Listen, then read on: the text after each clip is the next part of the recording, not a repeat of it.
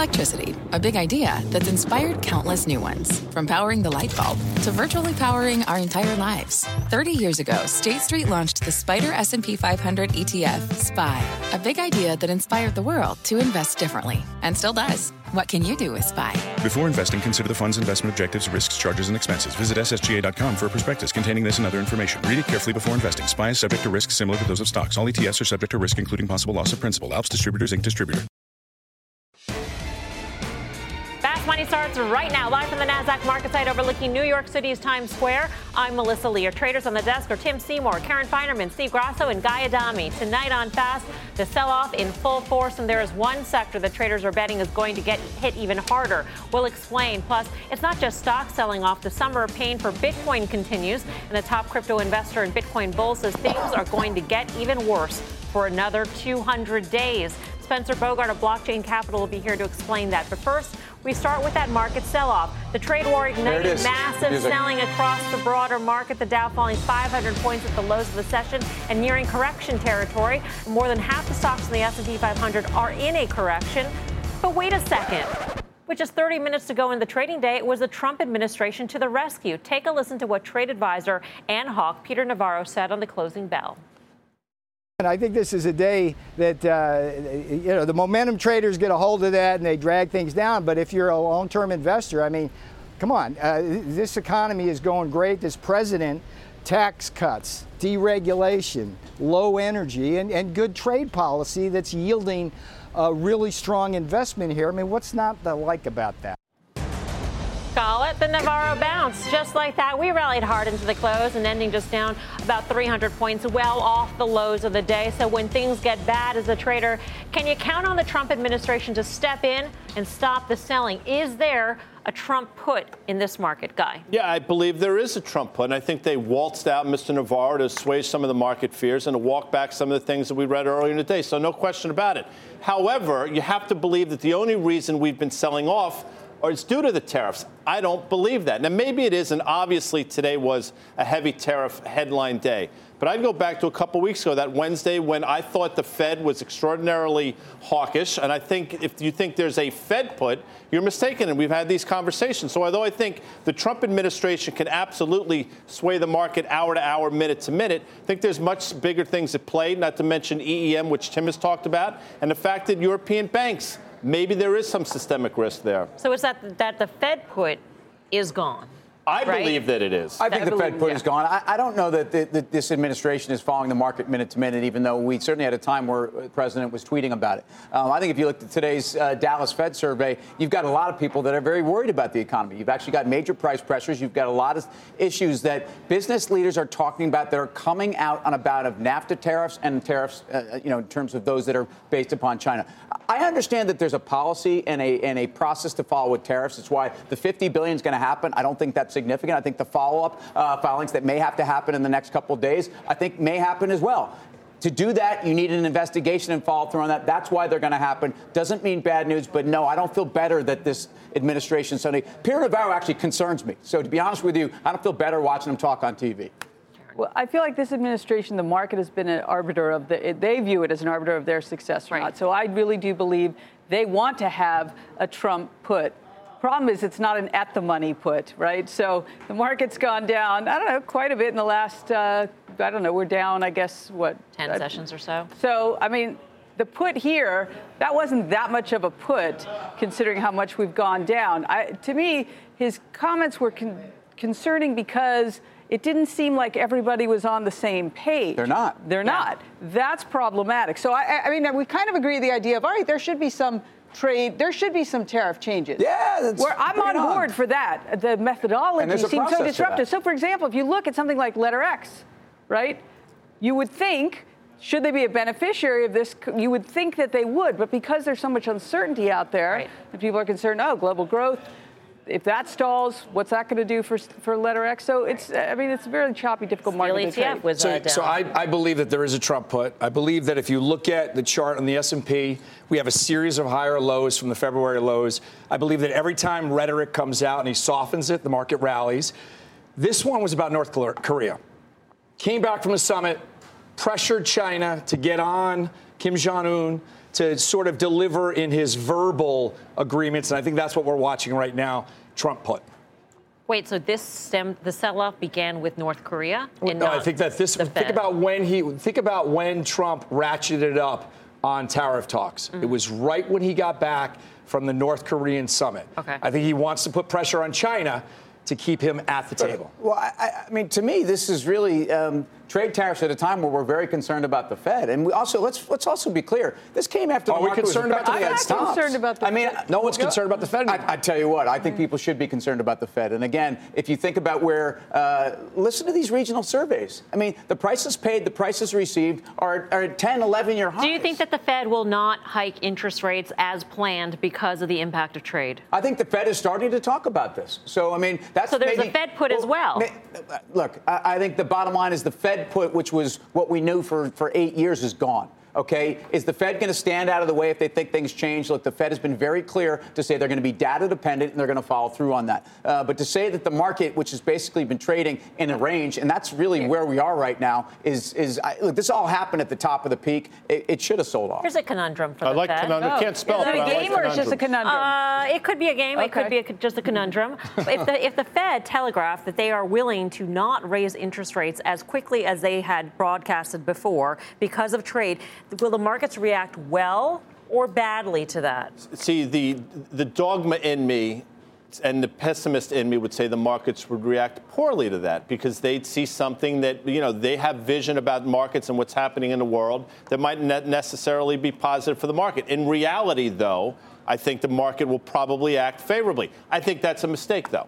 But I don't think the market would act 100% favorably because I don't think they're concerned with the Fed any longer. The number one reason of concern or problem for the market is this trade dispute with China. Doesn't the Fed layer into this? Because if we're feeling the pressure, inflationary effects of tariffs, et cetera, and then you layer on the inflationary effects of a rate hike, isn't that a whole lot of inflation for the markets to take all at once? We have had zero inflation for so long that I think that the manageable inflation that you're talking about will just be that, manageable. We have corporate tax cuts that are compensating. So you could say, okay, we're going to have inflation, but we have those corporate tax cuts that were the tailwind. So I think it could be a zero-sum game, which equates to me with higher markets. Bottom line is we're getting real comments from business leaders and regional heads saying higher tariffs in steel projects, for example, and aluminum are creating shortages and actually ultimately leading to slowdown. Business confidence is at historic highs. I hear you. I'm reading these Fed surveys. Yes, every time they come out, they're talking about price pressure and concerns about tariffs. Business confidence at historic highs. Those are one-off headlines that could be transitory. First of all, okay. All right. Clearly, you're in a double box, so you're fighting. Okay.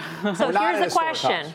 Here's the question. What do you do? You're on opposite ends of the spectrum. What do you do? Well, I'll tell you what. I look at a market that basically has been bailed out by technology this year, and I look at what's going on in the semiconductors, and I look at an attack on China 2025 policy, which is at the center of what this administration is trying to do, and they're using national security concerns yet again to implement all kinds of tariff. That worries me, especially when, in fact, the tech sector has been that which has held this entire market afloat. Steve? Every time the market has sold off on trade concerns, the market has ripped right back on some type of a positive headline. I don't think that this is any different. What do we do in terms of technology here? There are some damage being done today's session. You got Facebook. Micron, for example. Yeah, well, Facebook is its own animal, and I've been wrong for Facebook for quite some time. When the hearings happened at 155, I thought Facebook was dead money for the rest of the year. Rallied 30%. So Facebook's its own animal. But I look at a Micron, for example, and you see the guidance they gave and some of the commentary from analysts, not just myself, over the last couple of weeks when the stock was trading $60. You wake up today, it's 53. You say to yourself, this is probably a bit of an overreaction, given the fact, in my opinion, that they've gone from a heavily commoditized business to sort of a less cyclical business. Your entire commentary did not mention trade war, so this is not a trade war stock. Listen, I understand that what's going on with it. I get the headlines, and today's a trade war day. The market's lower because of trade war. I would submit, though, something is bigger going on, which is how I led the show. I understand the inherent dangers in trade war. I think it all gets walked back. I think there's some sort of an accord. With that said, I think the real focus is what Tim said. Steve disagrees. That's what makes markets. I do think the Fed is not our ally anymore in terms of markets. You look at Facebook. You look at an Alphabet, Karen. Yeah. Two names in your portfolio. Yes,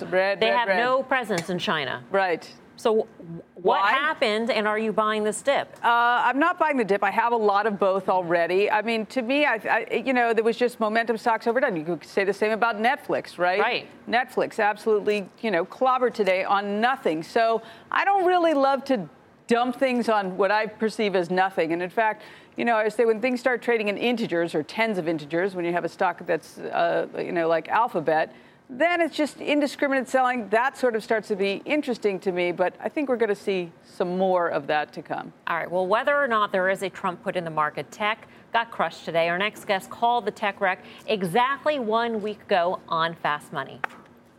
Here it is, past 2 years, and here is the trend line in which the index, and literally we stopped over and over and over at the high, at the low, and we are essentially right at the high again.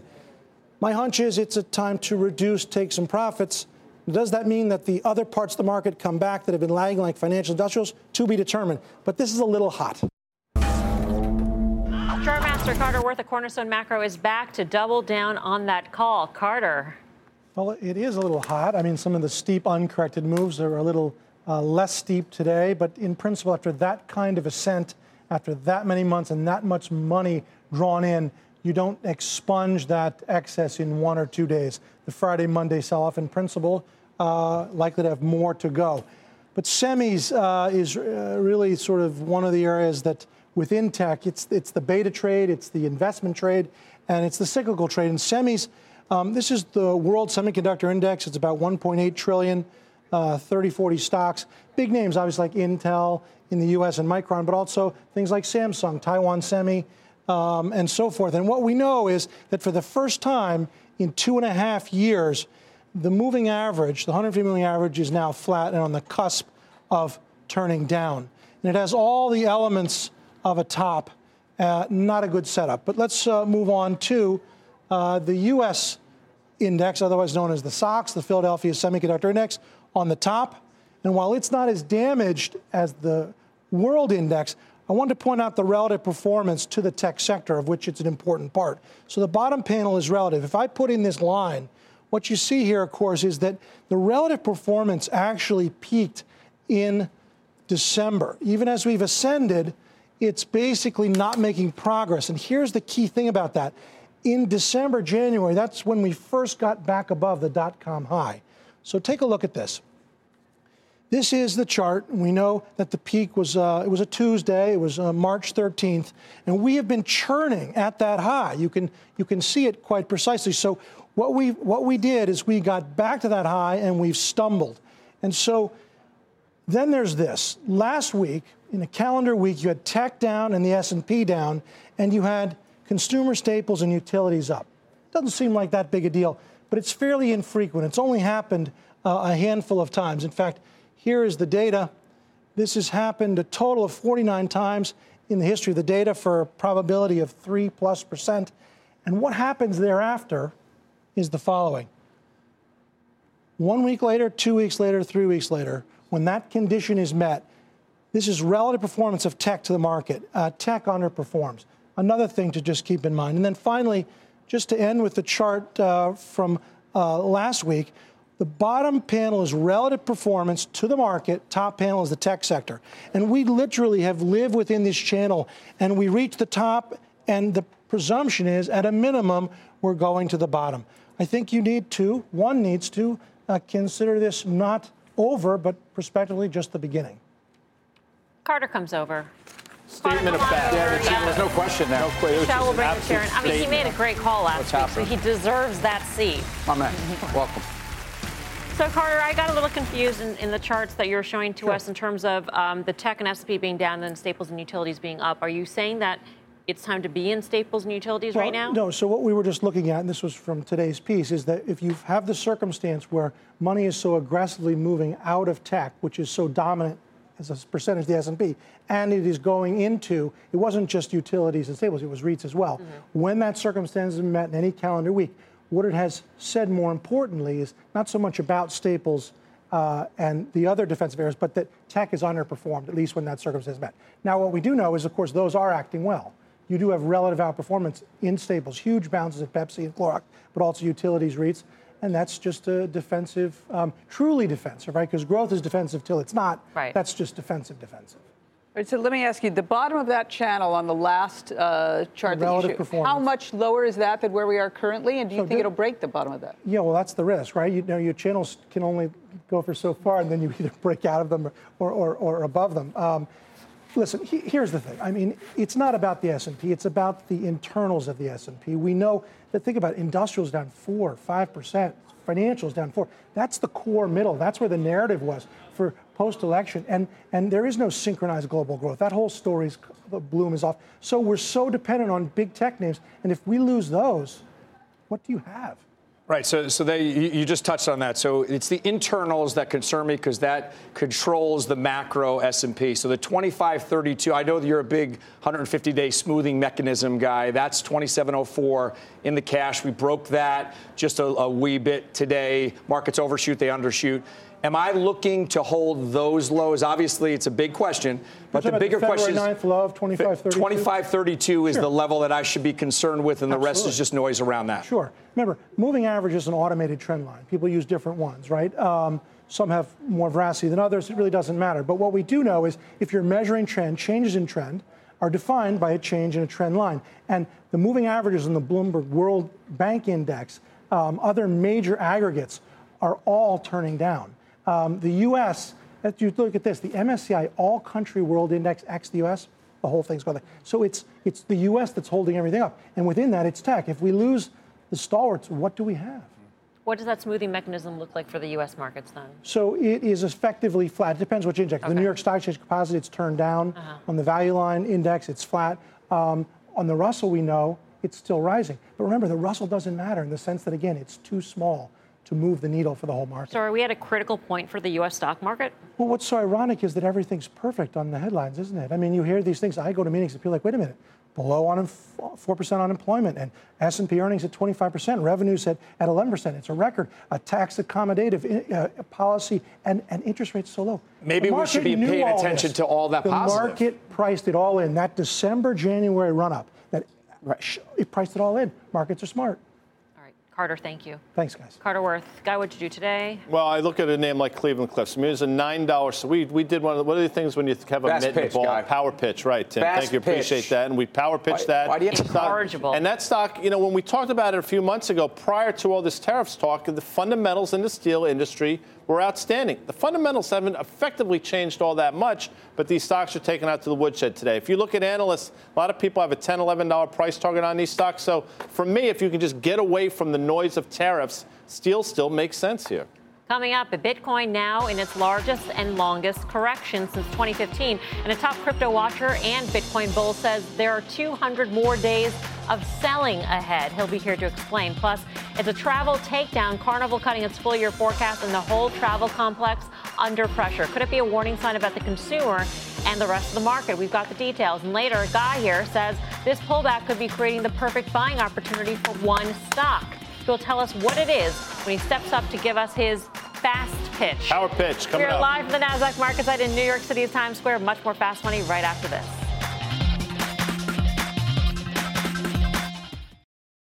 Overall, in total, our earnings will be up in the Caribbean. We have additional capacity, and that's over a great year last year. There's tremendous momentum in the cruise industry overall, and especially for our business and our brands. That was Carnival CEO Arnold Donald earlier on Closing Bell talking about momentum in the cruise industry. But shares of Carnival sliding today as the company cut its full-year guidance, citing increased fuel costs and a stronger dollar. It's not just shares of Carnival that are taking a hit.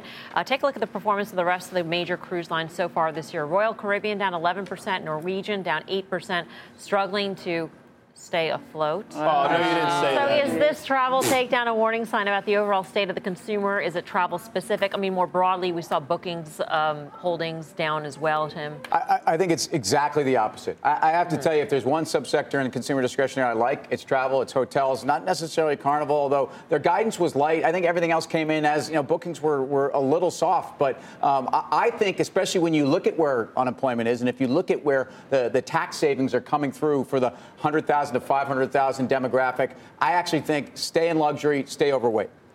I'm long airlines, which has not been a good place to be. I mean, I'm optimistic on them, but looking at travel more broadly, I mean, looking at a Hyatt or a Marriott, those have also kind of rolled over pretty hard. So I would have thought, like Tim, that it was specific to Carnival, but maybe it's part of that. Clearly, higher fuel prices for a Carnival is bad, for airlines, obviously very bad. I mean, for Carnival, they had higher fuel costs, but also higher non-fuel costs as well. You could look at Morgan Stanley's note at the beginning of this month. They lowered their number for all these cruise lines. Good for Morgan Stanley. It's spot on. But, I understand when you cut guidance, the stock gets more expensive in terms of valuation. But at a certain point, you say to yourself, how much of it's priced in? For example, Royal Caribbean, which went from $60 when you did that interview a couple of years ago with the CEO on Power Lunch, which I remember, if you recall, to $138, and now it's $100. I mean, the stock's off almost 35% in 4 or 5 months.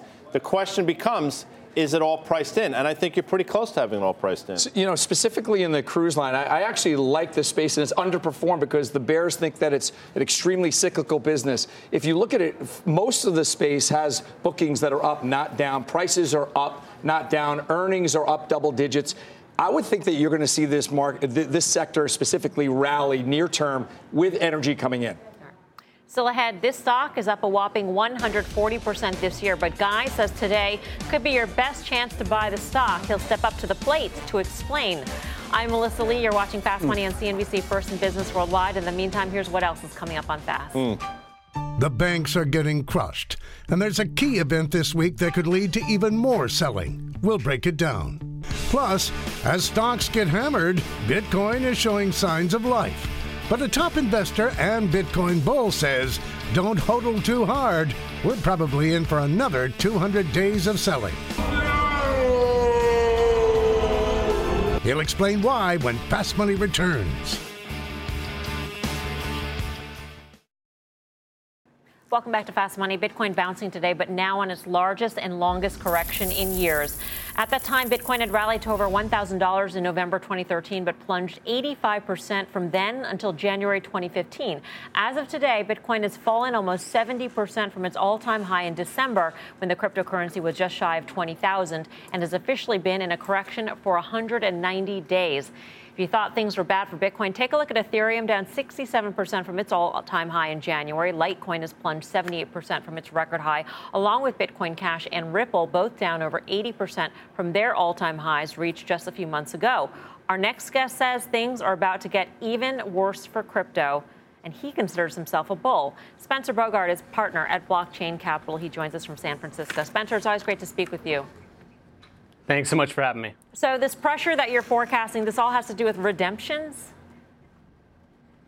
Yeah, absolutely. Look, I mean, I'm super bullish on crypto right now, but does that mean that I think that things can't go lower? It doesn't, right? So I think the prices are pretty good right now if I was looking to go and buy something like Bitcoin, right? And we can talk about some of the reasons there. But specifically why prices might go lower, we're talking about a fund redemption cycle. So if we go back to the summer of 2017 when crypto prices were booming, there was about 100, 200, maybe 300 new crypto hedge funds that were formed, right? And so in the summer of 2017, we have the formation of all of these funds. While now here in the summer of 2018, a lot of them are hitting the end of their 1-year lockup. That means that the LPs in those funds are now looking at a down 50% year, and they're saying, hey, I want to redeem out of that fund. That means forced selling on behalf of all of these new crypto funds that have popped up. So I think that could take prices artificially lower. But again, I think that the price of something like Bitcoin is very attractive at these levels. When you say artificially lower, that's based on what? I mean, that implies that right here it's fairly valued. And how would you come up with a fairly valued number for any cryptocurrency?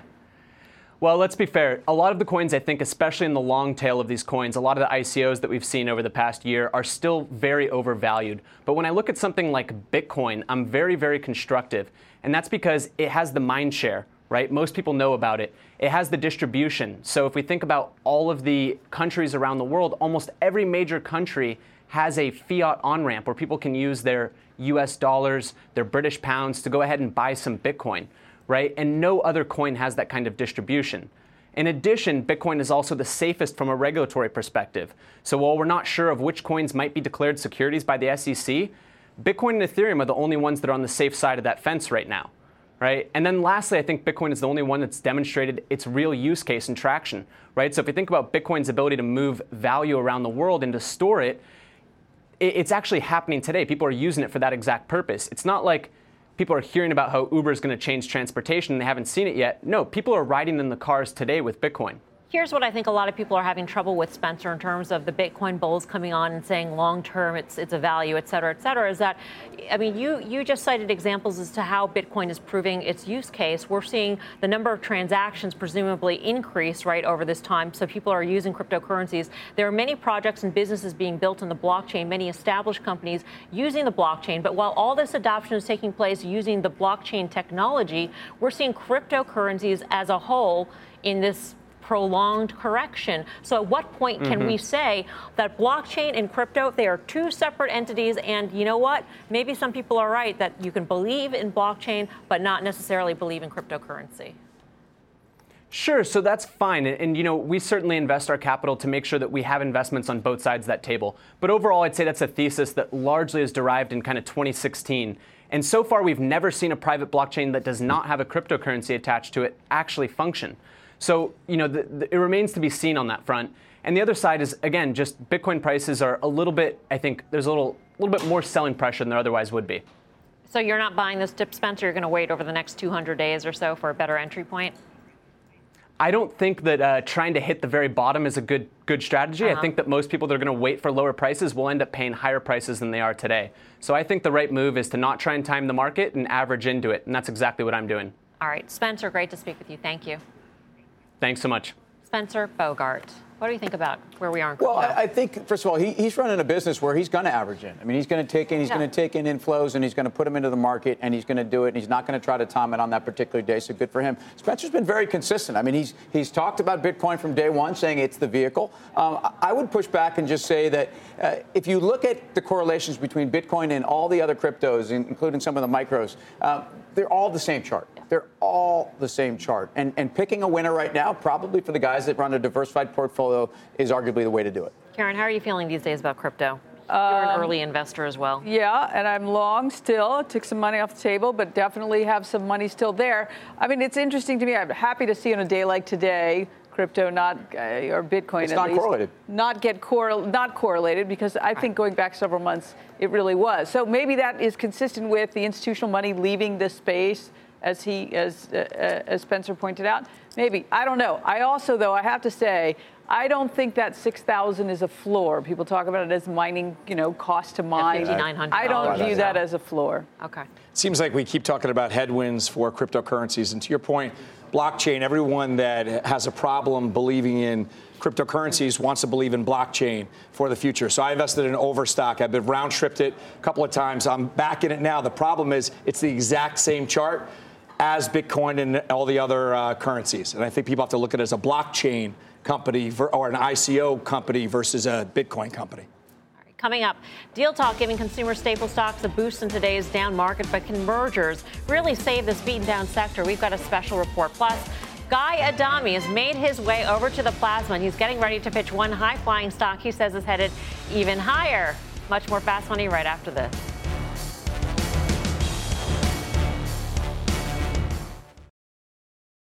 Welcome back to Fast Money. We've got a news alert. The president just tweeting about Harley Davidson. Let's get to Kayla Tausche in D.C. Kayla. Melissa, the president is en route to South Carolina, where he will stump for the state's governor. But before leaving, he is tweeting about Harley Davidson and the company's announcement this morning in a regulatory filing that it would begin shifting some production out of the United States in response to retaliatory tariffs from Europe. The president tweeting, surprised that Harley Davidson, of all companies, would be the first to wave the white flag. I fought hard for them, and ultimately they will not pay tariffs selling into the EU, which has hurt us badly on trade, down $151 billion. Taxes just a Harley excuse. Be patient. Hashtag MAGA. Unclear what the president is referencing when he says ultimately they will not pay tariffs selling into the EU. We know the administration has said the end game of this strategy is to lower tariff barriers worldwide. And Harley has been one of those companies that was vocal during tax reform about the positive momentum that tax reform would create in the U.S. economy. He seems to be saying that that was just a Harley excuse. So certainly the president is not backing down after hearing from Harley Davidson today that they would be moving some of that production out of the U.S. as the company incurs a $100 million charge on these tariffs. Melissa? All right, Kayla, thank you. Kayla Tausche in Washington. For us. Now, this is an interesting example because this is a company that was already going to close a U.S. plant, consolidate 2 other U.S. plants, and face a slowdown here in the United States, and now they have this problem. So, is this a tariff problem? Is this a trade stock or not a trade stock? So I would argue that it's not. We love playing this game, and it's a very confusing game for all of us, especially Guy. But ultimately here, if you look at the ticker hog and you look at that chart, you can see that this company actually peaked on Jan 26 with a lot of markets, but that it immediately sold off, first of all, on some guidance and a sense that this was not even a trade war dynamic at that time. I would repeat, though, that I think that the high-end luxury sector, of which I would put Harley-Davidson, this is a discretionary item for those that want that high-end motorcycle in this country. And I think times have never been better for these guys. I think the consumer that buys the Harley has actually never been better, and I think it's a good time for the company. Fewer people want a Harley is the thing. Well, that's a different issue. But in terms of the consumer and their core brand, no doubt. How can it not be a trade war stock? I think it has to be a trade war stock. Unless down you're using 18%, the excuse of a trade war. It's down 12%. I get it. I could look at I think what Tim does and Guy does, they look for the next domino. I just look at it as, is it a trade war stock? Is it being affected by negative trade war headlines, so like a Boeing, like a CAT? It is. So it acts like it's a trade war stock, therefore it is. So it's a duck, acts like a duck question. It smells like a duck, the whole thing. All that. Stock was down 20% before the word trade war. Right. It can be 12%. They can be both trade war and not a trade war stock? No, it could be both trade war and that the first part of the decline, I believe, was not a trade war. I think it's very specific at addressing your demand. They should be killing it, but I think that, the demand for their product has changed. What about your fat tail, Guy? I still have it. What kind of fat tail are you talking about? Just talking about it gets great gas mileage. But it is a bit, you're talking about secular decline. Since 2013, it was a $70 stock. It's trading $40 now. So today, it is a trade war stock. Yesterday. The last 5 years, there's other things going on. Agree. All right. Time now for an instant replay. Now, back in December, Guy said Discovery Communications was going to break out. Reasonable valuation, and the hint of M&A all around us. I think Discovery Communications is very interesting. You saw Mr. Zaslav with the great interview with Julia Boorstin a couple weeks ago, and I think the Animal Planet is one of the best networks out there. It was a great call, even though somebody on the desk was laughing at Guy that day. The stock is up more than 40% since then. So what do you do with Discovery, Guy? I think you stay with it. You have decent EPS growth and you still have valuation. Now you have the entire spaces in play. So would it surprise you if we walked in 5 o'clock and had a conversation about Discovery Communications being acquired by whomever? Wouldn't surprise me, so I'd stay with the stock there, Melms. All right, so Guy's had the hot hand. Now you're looking at a name to buy on the dip. Guy, why don't you walk over to This is a get up and walk thing. Well, this is a crazy power pitch. Because this stock has moved. See, I'm scaring the guys in there. This stock has moved considerably over the last few months. But it's in a hospital sector, so slide it, Earl. You just saw reasonable valuation with Discovery. Well, guess what? You have reasonable valuation with Tenet Healthcare. You have a stock probably at 17, 18% EPS growth, trading at a decent 10.5, 11 multiple. So I think on valuation alone, this stands by itself. You also have a lot of people betting against it in the form of short interest, 23%. What does that mean? A lot of people left the hospitals for dead. Why? Obamacare is probably a big thing. Repeal of Obamacare, a lot of uncertainty in the space. The biggest one, though, is this. Walmart concerns. Walmart getting into the space, Humana getting it, everybody getting involved, taking over for the hospitals being disenfranchised. And maybe there's some truth there. But I'll tell you this. If I have a cold, maybe I'm going to an urgent care. But if I have a bone sticking out, I'm going to the emergency room, and that's never going to change. So I think on valuation, the fact that they brought in a CEO that's all about business and running this company more efficiently, despite the fact that the stock has exploded to the upside, I happen to think there's further room. Karen has a question. A question for you. I get the valuation, but there is a ton of debt here. Does that worry you? I mean, that's got to be part of the short thesis as well. Look, the balance sheet is probably not good. My sense is the entire space balance sheets aren't great, and I think that is a concern. But I think that plays into the short interest. I think a lot of people are betting that these places were going basically kaplunked, and I don't think that's the case. They seem to be now on somewhat solid footing. So as you know, stocks can overshoot to the downside for the right reasons. They can also overshoot to the upside for the right reasons, and I think that's what we're seeing now. Guy, are you worried about, there's been a lot of acquisitions, there's been a lot of strategic, activity for the company. Do you get a little worried that there's too much going on at a time that their entire sector is changing by the minute? My concern would be they do something, they go out and make an acquisition. It's not accretive or it doesn't make sense. That would be a big concern. Doesn't appear as though that's the case. If you look over the last couple quarters, the company definitely seems to be running things better. Maybe they were forced to. Maybe they got fat and lazy, and the Walmart headlines were a wake-up call. So I think at least for the next couple quarters, I think you're going to see growth. Leerink Swann, I think on June 6th, put out a note addressing some of the things you talked about. And I think, again, although it's had a huge move to the upside, and now we're definitely in the deep end of the pool, this is a name we've talked about now for the last few months, and I still think it has some room to go. All right, time to vote. Are you buying Guy's pitch on Tenet Healthcare? Steve Grasso, what do you say? Normally I agree with Guy, but it does make me nervous, and he just stated it up 139% year to date. Makes me a little worried. I think it's rolling over. But great call on Discovery. Karen. Yes, I would buy Leaps. The debt worries me, but if it works, this thing's turbocharged, it's working. I think that's with Guy. Yeah, okay. I think we've got a lot of good news priced in there. If you can see there's a picture of Guy with a bone coming out of his arm. So therefore, I'm afraid. The blood's spurting, too. So if you see what I did here at the board, I got a quasi-womp from K-Fine, and I got 2 womps. That's We'll count that as a buy. We'll count that as a full-fledged Thanks for keeping score, though, Guy. Keeping score. So I do here. All right, so 1 buy, 2 sells. Are you at home buying or selling Guy's pitch for THC? Head over to Twitter at CNBC Fast Money, and you can vote in our poll. Right now, Guy's getting killed, but you can turn that around I if see you Tony so Braxton choose. right there. Guy's heart. Plus, the staple stuck in a slump can deal, say the soup and cereal stocks traders play the ultimate matchmaker game. Stick around. Much more Fast Money coming up next. Welcome back to Fast Money. Merger coming. Shares of Campbell's Soup, a piping hot trade in today's down market, and reports a merger may be in the works. So what is next for the staple space? Our Bob Pisani is at the NYSE with the latest. Hi, Bob. Hello, Melissa. Hey, can mergers save consumer staples? Something's got to. The sector's in a secular, that means long-term decline. We're down 10% this year alone, thanks to the success of Amazon, the lower value of brand names in general, and just higher commodity costs. But expect to hear a lot more merger talk, like today's story about Kraft Heinz for Campbell. Here's the problem that I've got with all this. You can talk all you want until you're blue in the face about synergies when you buy these companies, but don't kid yourself. You cannot combine 2 companies that are experiencing slow or negative growth and suddenly magically create some kind of high growth company that's going to get an amazing multiple. You can't. Campbell's earnings have been declining for several years. You can see it right here. Analysts, everybody's aware of this. That's why Stifel's analyst Christopher Grau told clients this morning, and I'm quoting from him, while Campbell's Soup no doubt brings significant synergies to Kraft Heinz, we don't believe it has the international presence and growing categories necessary to justify an acquisition by the company. All right, so who does have any international presence and some growth? Remember, Kraft Heinz, remember that deal last year? They went to Unilever. They were going to lock up Unilever. They turned them down. They didn't get the price they wanted. Unilever did.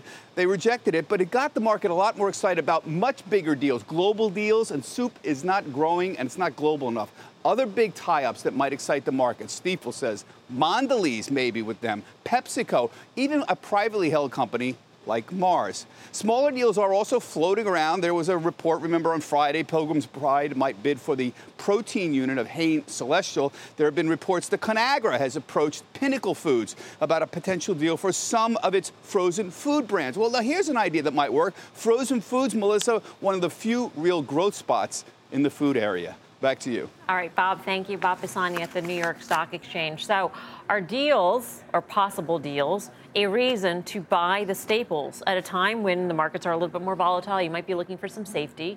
Is that a reason? If they were really cheap, I'd say yes, but they're not. So I don't think it is. I mean, for all the reasons he cited, there's a lot of sort of secular pressure here that, it's I don't see it abating in the near term. And, if you look at something like P&G, that is not cheap at all. And all those pressures are there. I don't know what Nelson Peltz could do. I think I'll try to cut costs, but cost cutting, as Bob also said, isn't usually the way to get to the promised land. Right. So speaking of deals, we thought we'd play a little matchmaker. I love this. Consumer staple style. Each of our traders will pick 2 names they think would be a perfect match. So, Tim, why don't you kick things off? Well, in a similar vein, I think General Mills, which has been on its knees for almost 2 years, I think they get bought by Walmart. I think the Amazon domination means consolidation in the sector. I think there's synergies in terms of their retail presence, but these products, Walmart could sell internally as their own brand and grow that way. I like this trade. I think it's 10th of the market cap of Walmart. Why not? Why would Walmart need a General Mills? Why would they need a General Mills? I mean, if they want to get into the brands business, why wouldn't they need it? I mean, it makes a lot of sense. Valuations are probably such where if you want to compete, if you want to take on Amazon, I guess at their own game, you need to sort of bolster up your bench, and that's a way of doing it, I guess. Amazon's not buying General Mills. No, they're not. So then why, if you want to be an Amazon and you want to do your own, if you want to Amazon's private doing label, their own private labels, so why doesn't Walmart couldn't you do private label? Why buy a branded and make it a private label? Because first of all, I think there's overlap. They also have convenience stores. General Mills has, a bunch of businesses like Walmart could roll up, and actually there could be some accretion and some savings there. But yeah, I think these are actually brands that people really want. I think Walmart could actually do benefit by doing this, and I think they need to grow. And I think they're Walmart, and I think they could dominate this space if they wanted to. Karen. Yes. You're matching? I'm matching Hain and Nestle. And the reason there's sort of a catalyst today, which is the Irwin Simon, they're looking for a new CEO. That is a very good time if you're interested in buying a company to lob in a bid because, it's vulnerable. There isn't a new CEO yet. Someone hasn't started their tenure. So this is one that I think could happen. The negative is maybe it's a little too small. Hain is too small. Maybe. I mean, people want to buy, but companies want to buy bulk, right? They want to make big acquisitions that make a difference. Right. Conagra, Pinnacle. Bob mentioned it. That's the match that I would look at. But I think it's worthy of a mention when you look at Kraft Heinz. Go back when that deal was originally done. If I told you what that deal price was, it's down 10%. From originally that deal getting done. So I think this is in secular decline. You can get a pop, short-term pop, but ultimately the staples are probably a sell. Guy. This was talked about in the spring, but, I could see a merger of Target and Kroger. It's not a stretch to think that maybe if they want, again, take on Amazon, for these guys and gals to get together. I mean, Target hired an ex-Kroger person, I believe, somebody named, I want to say his name was Jeff Burt. So it's not that much of a stretch. They've talked about doing a partnership with Shipt. So you could see them getting together to try to make Target stronger in the food and to take on Amazon in the space. All right, coming up, financials flopping today. That's got some traders making bearish bets, huge ones, on one bank stock. We'll give you the name ahead. Plus, are you buying Guy's pitch? Do tell us. There's time to vote in our Twitter poll. Head over to @CNBC Fast Money. We'll reveal the results later in the show. Looks like he's getting killed right now. Live at NASDAQ market site in New York City's Times Square. Much more fast still ahead.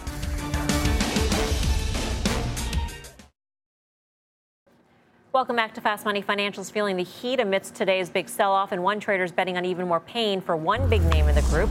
Our very own Dan Nathan is over at the Plaza to break it down. Hey, Dan. Hey, guys. How are you? Yeah, one of the names is Citigroup, and obviously this is one that I think has a lot of positive sentiment around it, despite the fact that the stock is one of the worst performing in the group year to date, down 12%, down 19% from its post-financial crisis highs made last January. But today, on the day the stock was down 2%, call volume was actually pretty hot. It was 2 times that of puts. That was a lot of traders, it appeared to me, selling out of the money calls in July, just getting out of maybe some prior bullish bets as the stock approaches 52-week lows. But the trade that I thought was pretty interesting today, shortly after the opening when Citigroup was trading 66.20, there was a seller of 1,500 of the June 29th, this Friday expiration, 65 puts at 49 cents, and using the proceeds to buy to open 1,500 of the July 6th next week, 64 puts. We call that rolling out and down a little bit, and that breaks even down below those 52-week lows. And we have a chart here real quickly. This is one,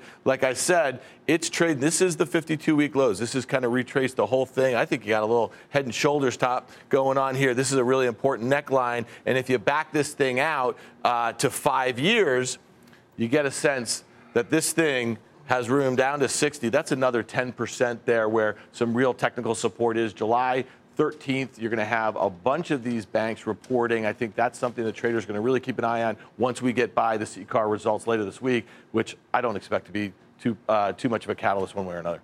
Not too much of a catalyst. Do you think CCAR is going to be a catalyst, Karen? I think it could be. As the stocks come down, right, the bar gets lower and lower. But everyone thinks they're going to be positive. They're going to have decent buybacks and dividend increases. So, but I'm long. I like Citibank.